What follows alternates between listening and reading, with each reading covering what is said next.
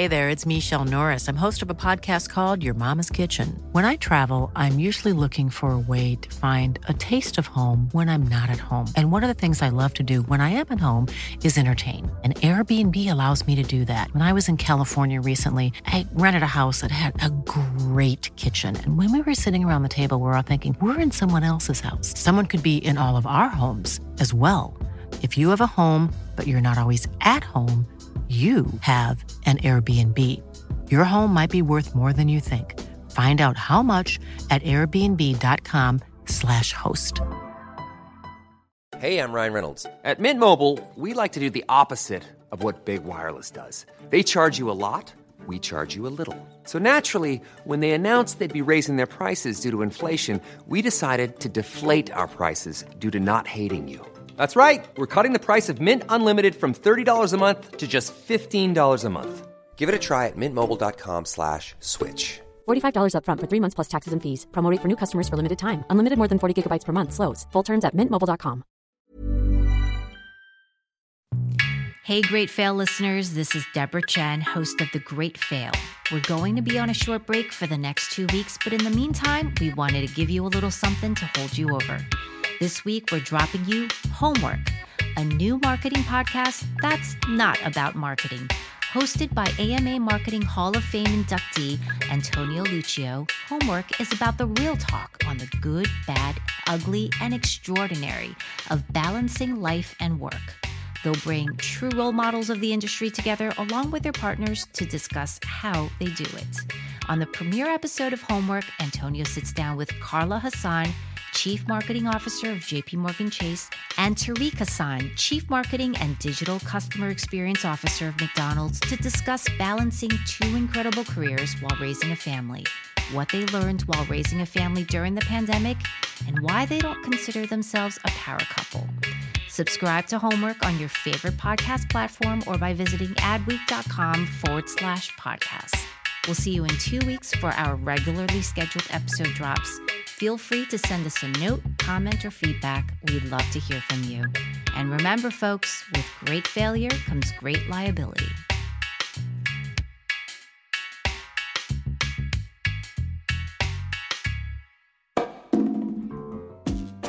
Hello and welcome to Homework, the first marketing podcast that it's not about marketing. In Homework, we're going to be exploring the good, the bad, the ugly, and the extraordinary of the task of integrating our work life with our real life. We're going to be sharing best practices and some mistakes by some of our biggest leaders in the industry. Today, we have Tarek and Carla Hassan. I've known them both for over 20 years. Each one of them has a very big job. Carla is currently the Chief Marketing Officer of Chase, and Tarek is the Chief Marketing Officer of McDonald's in the US. They have a beautiful teenage daughter, Noor, and today we're going to talk about how do they integrate work and life. Well, hello everyone. I'm super happy today because I have my very good friends, Carla and Tarek Hassan. I have known these two for over 20 years. Carla was starting her marketing career at PepsiCo, and Tarek was probably one of the best planners I ever had working in my account when I was also starting my international career. They've been a couple now for several years, and I cannot wait to have this conversation with them. So welcome, Carla and Tarek. Hi, how are you? Great to see you, Antonio. Great to see you guys. So why don't we start at the very beginning? How did you guys meet? Well, why don't you tell the story? No, you go ahead. Well, okay. Well, tell me if I'm wrong. Like, give me a sign. So we were both living in Chicago, and I had been working for Kellogg's. But when I was living in Michigan, I knew this guy, Scott, who was a good friend of mine while I was working there, and he had left Kellogg's and went to work on Gatorade. And we had stayed in touch, here and there. And out of the blue one day, he said to me, hey, there's this nice Lebanese guy. And I don't know if you're into Lebanese guys, but, he lives here in Chicago and, maybe you can meet him. And so that my side of the story is that's how it went. And so Tarek got a hold of me, and we had my first and ever last blind date, actually. And then, as they say, the rest is history. But it was through our friend Scott from Michigan who introduced us. You have anything else to add? No, I had Scott had become a client when I was leading strategy for Gatorade, and I walked into some focus groups one day, and he and the head of the account team apparently had been conniving behind my back and decided it was time for me to date. And so they said, "Hey, we know this really great Lebanese woman. We're going to introduce you." They gave me less choice than they gave Carla. So Carla, what attracted you from Tarek? I feel like anyone who knows Tarek knows how charming he is. So he was super charming, even from his emails that he sent. So that was one. And then when I met him, I will say the first thing I noticed was his smile. Actually, he just was. That's not true. The first thing you noticed was how short I was. Why are you outing yourself? True. My brothers are very tall, and Tarek is not as tall as my brother. So I did notice that. But your smile was really nice. It was like super genuine. So he's very charismatic, and as you know, and he draws you into any kind of conversation. And his smile, yeah, both those things. What about you, Tarek? What attracted you from Carla? Well, again, we're going to sound like we're repeating each other, but Carla's a great blend of intelligence and personal energy. Great smile, great laugh, able to move back and forth between, different subjects from the nonsense to the, really important. And I think our first time out was proof of that. It was a very long blind date, considering I wasn't even sure I wanted to go. That was a pretty good night. That's great. So how long have you guys been together now? Quite a while, huh? Yeah, quite a while. 20 years. Yeah, 20 years. 20 years. We met, and it was April 6, 2002 when we met. That was our first date. Yeah, so it's been 20 years, and then we've been married for 18 of those 20. Amazing, amazing. Yeah. And you guys have had, both of you individually, amazing careers. You have some of the biggest jobs in the U.S. today. Carla, you're the Chief Marketing Officer of J.P. Morgan Chase, and Tarek, you're the Chief Marketing Officer of McDonald's USA, the biggest division of the company. You would be described by many people as a power couple, but I understand that you guys hate that term. Can you share with us what that means? Yeah, I don't know if I'd say I hate it. I think as much as we reject it. I think there is a place where it's appropriate. And I think we reject it because power couple insinuates that the work we do together. And while there were points in the past where I was agency and she was client, we think it kind of diminishes who we are as individuals and the work that we do as individuals. And the reality is that the success that Carla has had has zero to do with the fact that I also happen to be a CMO. And so I think we reject it because I also think I find it's hard enough to maintain your I, as a couple and as a professional, your individualism and your identity, that to sort of lump it together, I think kind of diminishes, frankly, her accomplishments or the things that we've achieved individually.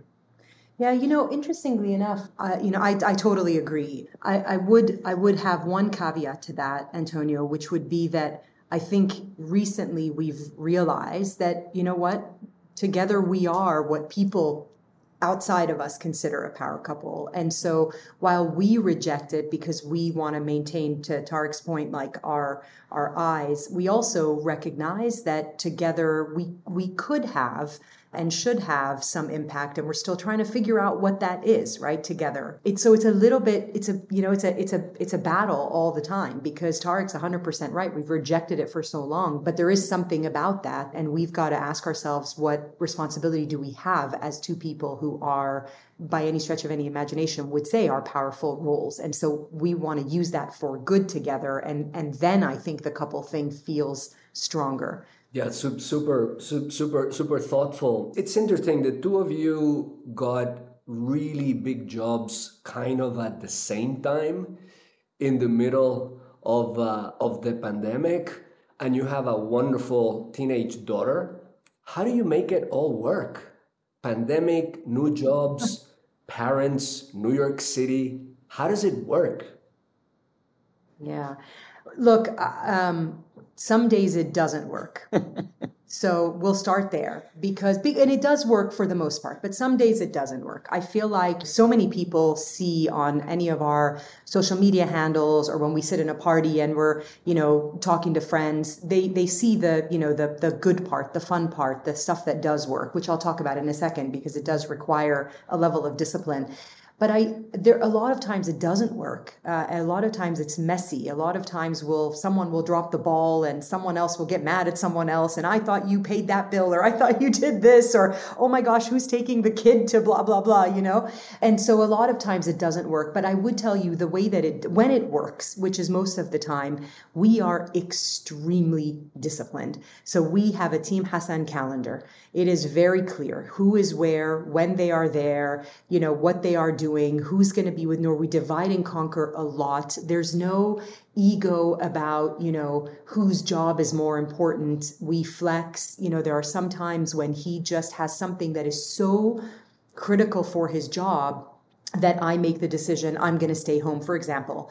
And vice versa. He'll know that there's a trip that's coming that is really, really important for me. And we need Noor to, have coverage. And so he'll be here. And so I would say a lot of discipline. And the other thing I would say is it takes an army. We have support all around us, and not just, support from, people who have worked for us and been in our lives for a long time, but friends who have become family who, sometimes we lean on and say, can you keep Noor for us for a day? Or can you watch out for her? Because we've given, she has your number. She's going to call you because we're not here. So it's a tremendous amount of discipline.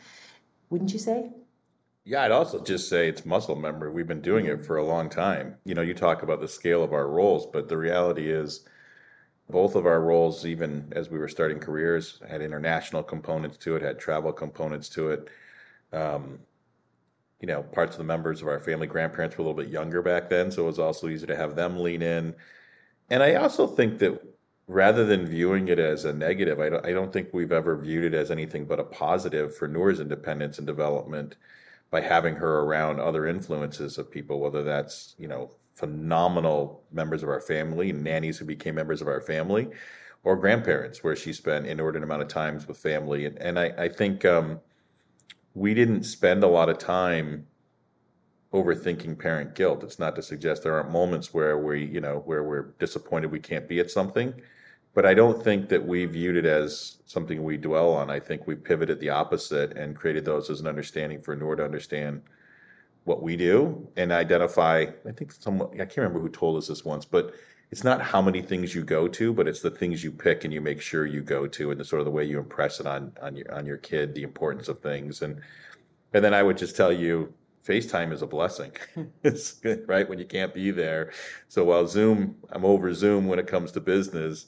When I was doing, 3 years of my past life back and forth between San Diego and New York for my Petco role, sometimes quick FaceTime filled the gaps, or sometimes FaceTime to watch a volleyball game that's not perfect, but it sends the intent. So I think it's a combination of, by the way, the discipline and that whole calendar thing Carla talking about. Anyone who knows me will tell you, that's Carla's creation.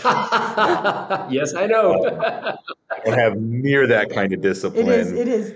And I always say to him, Antonio, I'm like, hey, did you put it on the calendar? Is it on the calendar? Because if it's not on the calendar, it's not happening. And he's like, can you please, Antonio, I don't even know where the calendar is. I end up putting it on the calendar. The one thing that Tarek said, though, that strikes me as interesting is, particularly as it relates to the decisions that we've made around what we attend and don't attend with Noor.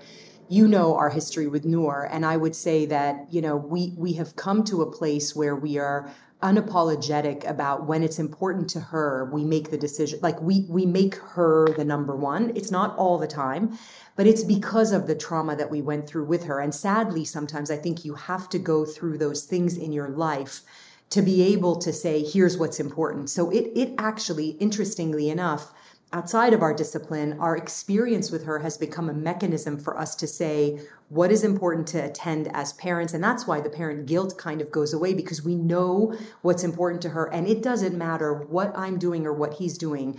If it is of that much importance to her, we will be there. And so those kinds of decisions become a little bit easier for us because of what we've gone through with her.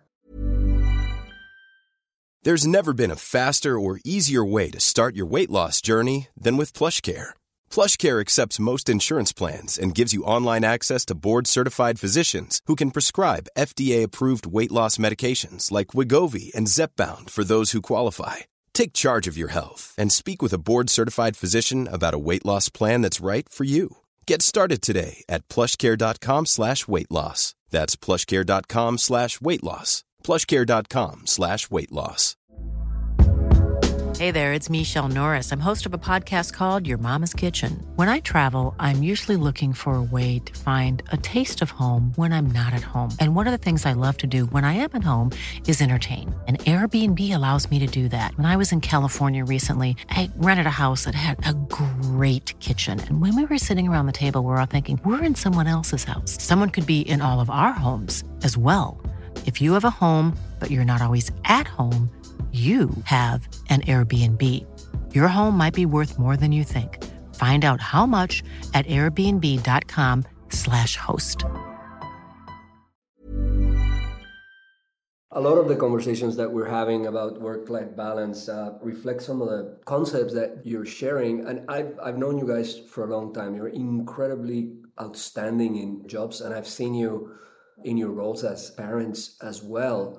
How do you make time, me time, Carla individual time, Tarek individual time, and importantly, couple time? Ooh, that is a very, very good question. I will tell you that for anyone that has a partner or a spouse, it is extremely important that that person respects the time you need. I promise that, like, I never would be able to have the kind of stability in my mental health that I do if it wasn't for Tarek. Like, he knows the moments that I need my time. And it is from when Noor was a tiny little thing, he would say, like, on a Sunday, hey, I'm going to take her for a couple of hours. I'm just going to go walk. Or just, why don't you go walk? Like, I got her or something. Like, it's so important for the partner that you have to know when you need that time. I think it's also really important for you to be able to voice that you need that time. And I have no issue saying to Tarek, like, I just need a minute. And I need you to know that it's not about you. It's actually about me. And whether that minute is, sitting in my room reading a book, whether that minute is walking outside, whether it's talking to a family member without Noor or Tarek, like, whatever it is, I feel like you have to be able to voice that to your partner, and your partner has to be willing to accept that it's not about them in that moment, it's about you. Otherwise, it's really hard, because then you never have the time for yourself, particularly when you have a child and a dog. I don't know if you have any other. No, I would actually argue, Antonio, that, like, none of us actually. There's a reason they talk about empty nesters, right? No one really gets the kind of time that they need until the space is there, and then what do they wish? They wish they had less of it, right? I think there's a flip side to it too. It's about, what do you do in absence of that for yourself, right? This notion of, I've never been a big fan of the notion of work-life balance, not because I don't think it's something we should be thoughtful of. I do. But I think it's a bit of a misnomer, because even if you remove work, most people's lives still have challenges that they figure out what they have to balance anyways. And so I think it's, what do you do during those moments when you're not in balance? What do you do, and how do you communicate the challenges around that? Because honestly, there are times when your life may look completely out of imbalance to somebody else, and it feels perfectly on spot for you, right? And so part of that, a reference point for yourself, not for others. And you talk about time away. I think it just depends on, time to yourself. I think it depends on the individual too. For me, when I need to recharge, the last thing I want is time to myself. I want to be around lots of people. I get my energy from people. Carla's the opposite, right? She wants to clear the house and have it to herself. And so I think it's also understanding and decoding what are those elements of being able to self-preserve and recharge for yourself, and understand that those can look different. Well, and it's your partner understanding what those are for you, right? So, Antonio, you talk a lot about empathy, right? And empathy is not just being nice. It's about knowing, putting yourself in somebody else's shoes and knowing what they need, and then giving them the space for that. And I think, Tarek, what you're talking about is, like, he knows that on a Friday night, I get my energy from, sitting on the couch, curling up by myself. I know that on a Friday night, he wants to go out. And so we've got to figure out that flex. It's very, very different for each of us. And and it's a compromise, because if it's good for one person all the time, that by default, that means it's not good for the other person, right? And when you are in a relationship, it is a give and take. And so there is it's just knowing who you're with, and knowing what they need, and being able to, give them that while not losing yourself, frankly. And is daytime also included in the schedule? If we're authentic about it, I think I don't know that we live our life around that sort of we find social time together. Period. It's who we are. I don't know that it's not on there any more than sandwich night is on the calendar. It's just. If I could, it would be, Antonio. I love it. That just shows you the difference between the two of us. Yeah, until she got home and said she didn't feel like going out anymore, Antonio. I totally get it and can relate as well. Yeah. Guys, what did you guys learn as a family during the pandemic in terms of things that you want to keep now that we're coming out of it? I have an answer. Go for it, yeah. I learned that we like each other. And to me, that's really important, because, being with somebody for that long, it's very easy for routines to take over, and for people to just kind of, I'm just going to sound very strange, but for people to just become roommates, you pay bills together, you do errands, you this, you that, it's very easy. And then, and Tarek had been, pretty much traveling all the time for 3 years. And then all of a sudden we were all in the same place again. And you worry, what's that going to feel like? And I learned that we actually like each other. We don't just love each other, we like each other. And that, I think, is really important, because that means that I want to spend time with him. And frankly, not just him, our daughter as well. We have fun together, and we have tried to not take that away. It's become harder, really, really hard, but we've really tried hard to maintain a sense of it's fun, and trying to keep it fun, and trying to keep life light together. And so there is as you know, there's a lot of laughter in our house. There's also a lot of debate, but there's a lot of laughter in our house, because we actually like each other. And I think that might sound surprising to some people that I choose to use that word, but I do think that for me, I reflected on wow, we actually, we're like a good little family here. It's fun. It's fun to be a part of this family, and I don't want to lose that. I think both of us would acknowledge that we are glad the doors are open again, and that we can like each other outside of four walls.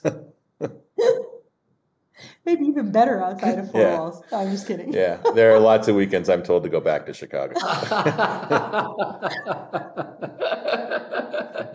Oh my gosh. Yeah. Or that the only one that's happy when I get home is the dog. Oh, that is who is also the only other male in the house. Well, I can relate to that. I don't even have a dog, Tarek. But it's very interesting what you're saying. I found the same thing, that when you're faced to be in close quarters with your significant other and your family, if it works, is wonderful. If it doesn't, is disaster. And we have all read the numbers, the number of people that have changed jobs, changed cities, and also changed their marital status during the pandemic and post-pandemic is just staggering. So it is actually a blessing when you find that you I love the way that you expressed it, Carla, we all love each other, but we like each other. We actually like to spend time with each other. What do you guys think? And Antonio, just one thing on that. What I think was really, really interesting, it also, as it relates to work, it also then, because other things become important, or have become important during that time, it also resets a little bit what is important and not important, even as it relates to the industry that we're in, at least for me, right? That moment really kind of, or the 2 years that we went through really not just, reaffirmed the piece that I just said, but also it kind of made me think differently about even like where I want to be and who I want to be even in our industry. So I think there's so many things that came out of and how I want to behave, right, in our industry. And so there's so many things that came out of that pandemic that I think we want to keep. So let's take that. I mean, you guys are in position of significant impact and influence. What are the things that corporations should do in order to ensure that the different families actually are able to live within the work-life integration that they individually need? What can companies do? It's interesting. This answer may not be that popular with some people, because I think there's a general perception in a lot of pockets of our industry that we made this all work completely virtual. Why can't we maintain either that complete virtuality or significant flexibility? I do think that industry and companies need an accountability to think through how they provide that flexibility to support their employees. And I think we learned a lot of those pieces. And I think we learned that because we're allowing our employees to live a more authentic life by doing that. We're allowing ourselves to live a more authentic life by doing that. Having said that, though, I think it's incumbent upon us as leaders and as partners inside of a company to ensure that we also maintain the authentic identity of a company. And so a company that started virtual pre-pandemic and remained virtual, that was part of their identity. A company that was completely physically present. This was a massive swing of a cultural identity for a company. And while I think companies need to evolve their culture and think them through, I think we as partners also need to understand what that needs to look like and how we participate in it. So, personally, I'm not a fan of the suggestion of it worked the way we were, so let's just keep it going. I think we all have to step back, look at the company, what made the company successful, what parts of the culture made the company successful, what are those that we can maintain while also continuing to learn from the benefits we gained, the flexibility that was discovered during COVID. But I do think we're at an inflection point. I'm hearing a lot of companies talk about, okay, we seem to have moved past the major issues. How do you give the right flexibility to those who have physical and health needs? But how do we also think about how to maintain our identity as a company and recapture some of those elements that were working for us prior? And I think we're at a really interesting point for that. And so what I've asked my teams to think about is not only what the company does for us, but also think about how do we play a role in maintaining those elements of the company identity. And I don't think it's something we talk quite enough about in the role that we play in our shared support in the culture of that identity of the company. It's interesting for me. I think there's some things about that, of what you just said, that I definitely agree with, and there's places where I diverge. I mean, I think that I agree that we are humans, and human nature is to be around other humans. So, in general. And so I have found that when my teams do come in, they actually love interacting with others, and they remember the culture of the company, and they remember like what they love about it, and it just gives them energy. And so that part I agree with, because you're right. I think it's much easier for you to, not be connected to a company culture if the only thing you have is, little boxes on a screen. Having said that, I do think that companies really need to, and a lot are starting to, think much more about flexibility for people. I don't think, again, 5 days a week off or whatever, if before the pandemic it wasn't 5 days a week at home or whatever. But I do think that particularly, single parents who struggle, people who have like massive commutes, like all of those things, if we can provide flexibility to people to be able to continue to do their job, but to do it in a way where they don't have to come in 5 days a week. And I know that's not what you're saying, but to not have to relieve the pressure of them to have to come in every single day and to give them a little bit more flexibility. I think that is probably, the future But where I do agree with you is I think and we have this debate all the time, if the job before the pandemic was 5 days a week in the office and now it's 3 days a week in the office, that should be perceived as a good thing and as flexible versus not. And I just think we're in that time. You're right, that we're in that time. We're in a moment in time, but I do think that flexibility helps those that need it the most. And I feel like we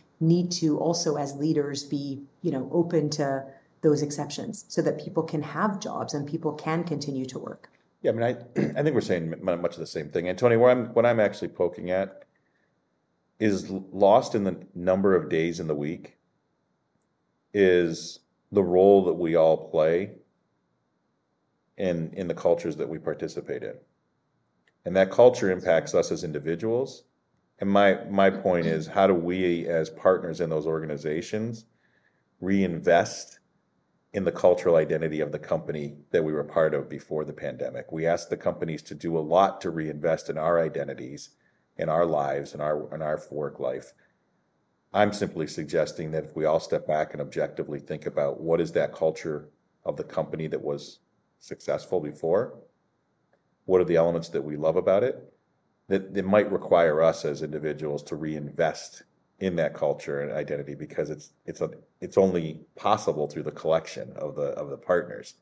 It can't fix itself as a company. We're the members of that company that do that. I think Mark Andreessen just I think this week made some very interesting observations, saying that this shift, this hybrid, whatever we want to call it, it will be more significant in terms of societal impact in the way that we live and in the way that the populations are going to be distributed, bigger than the internet. And he was saying that 100 years from now, we will look at this time as one of those tectonic shifts that actually changed the way in which we were approaching life. The interesting thing is no one has all the answers. Everyone is experimenting, and we will collectively, hopefully, get smarter about this so that we can continue to do everything that we need to do, live meaningful lives and meaningful and productive lives, if you will. Yeah, absolutely. My last question that I ask everybody is if we could go back to the dreams of your younger self in your early 20s as to what life was going to be like relative to the life that you have been able to live until now, where are you? Go ahead. No, you can go ahead. Someone asked me the other day what the title of my autobiography would be. And I was like, well, I'm not done yet, so I don't know what that would be. But if you told me right now to, give you a title, it would be something to the effect of an unlikely success story or something like that. Because I grew up by all intents and purposes in a privileged life overseas. But then we moved to the US and life was very different. My parents believed in education, but they didn't know anybody in the US. They didn't know anyone that they could introduce me to, that they could network me to. I ended up in Battle Creek, Michigan. I lived in Kalamazoo, Michigan. I didn't even know how to pronounce it when I first, moved there.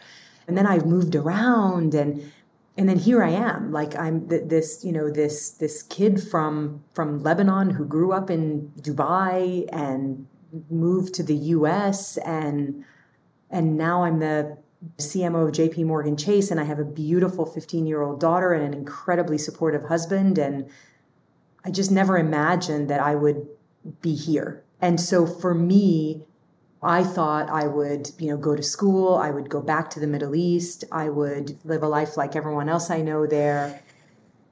I just never thought that I'd be here. And so I'm incredibly proud of that. It has been many, many twists and turns, as you know, Antonio.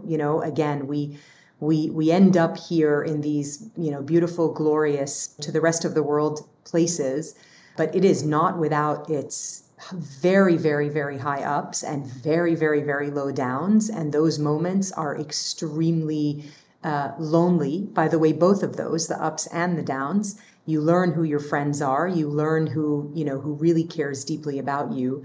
But I would say unlikely. unlikely if where I went to university versus where everyone around me went to university, just everything about it. I did not at all envision that I would be here right now. And so I'm very grateful, and I'm very, very humbled to be where I am today. I guess I paused on it, Antonio, because I've never been really one to look over my shoulder. Of course, I've learned from things and bring those things forward, but even when it comes to New Year's, I'm not a big reflection at that point in time. I think that we should learn point in time as we go. And so I guess, if anything, I'd look back and if I'll stick with Carla's autobiography title, I guess I'd probably call it The Mistakes I Made and the Ones I Wish I Had Made. Because I think that's, I think I might talk to my team a lot about the fact that, you never achieve greatness with fear of failure. And I'm somebody who has always approached things in a way where chase the stretch opportunity, pursue elements in your life that people are telling you are not possible. I think part of it comes from growing up dyslexic and being told what you can't do and kind of rejecting the notion of that, and growing up brown and growing up Muslim and the things that come with people's perceptions. But I can honestly say that I don't look over my shoulder and look at a fork in a road and say, wow, I thought I would have been here versus there. I think it's probably because I had my head so high in the clouds that I actually didn't know where there would be, but I knew I wanted it to be something that I enjoyed, that would be big, that would impact my life, could potentially impact a community. And really, I think the thing that stayed hard for me was, that would fulfill my grandparents' dreams, right? Of immigrants who sought out to create a better life. My parents took their first next step and had a, tremendously successful, by all means, in terms of their boys have gone on to do even better things. And so I guess I have a pretty simple view of what my life could look like.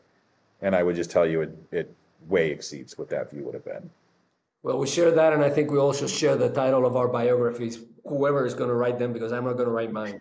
Anyway, guys, thank you very much for the time. It's always a pleasure to hear your story, to get inspired from, not from what you do, but actually from the amazing people that you both are. I'm very proud of our friendship more than anything. I'm also proud of everything that you guys have been able to accomplish. So thank you very much from the bottom of my heart for sharing your story with us today. Thank you, my friend. Have a great day. Thank you. Thank you very much.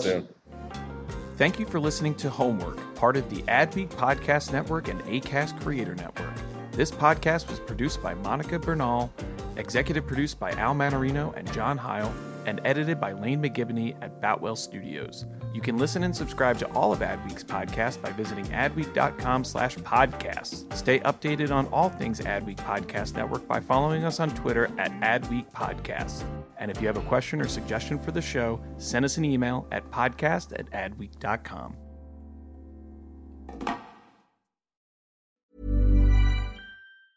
Small details are big surfaces. Tight corners are odd shapes.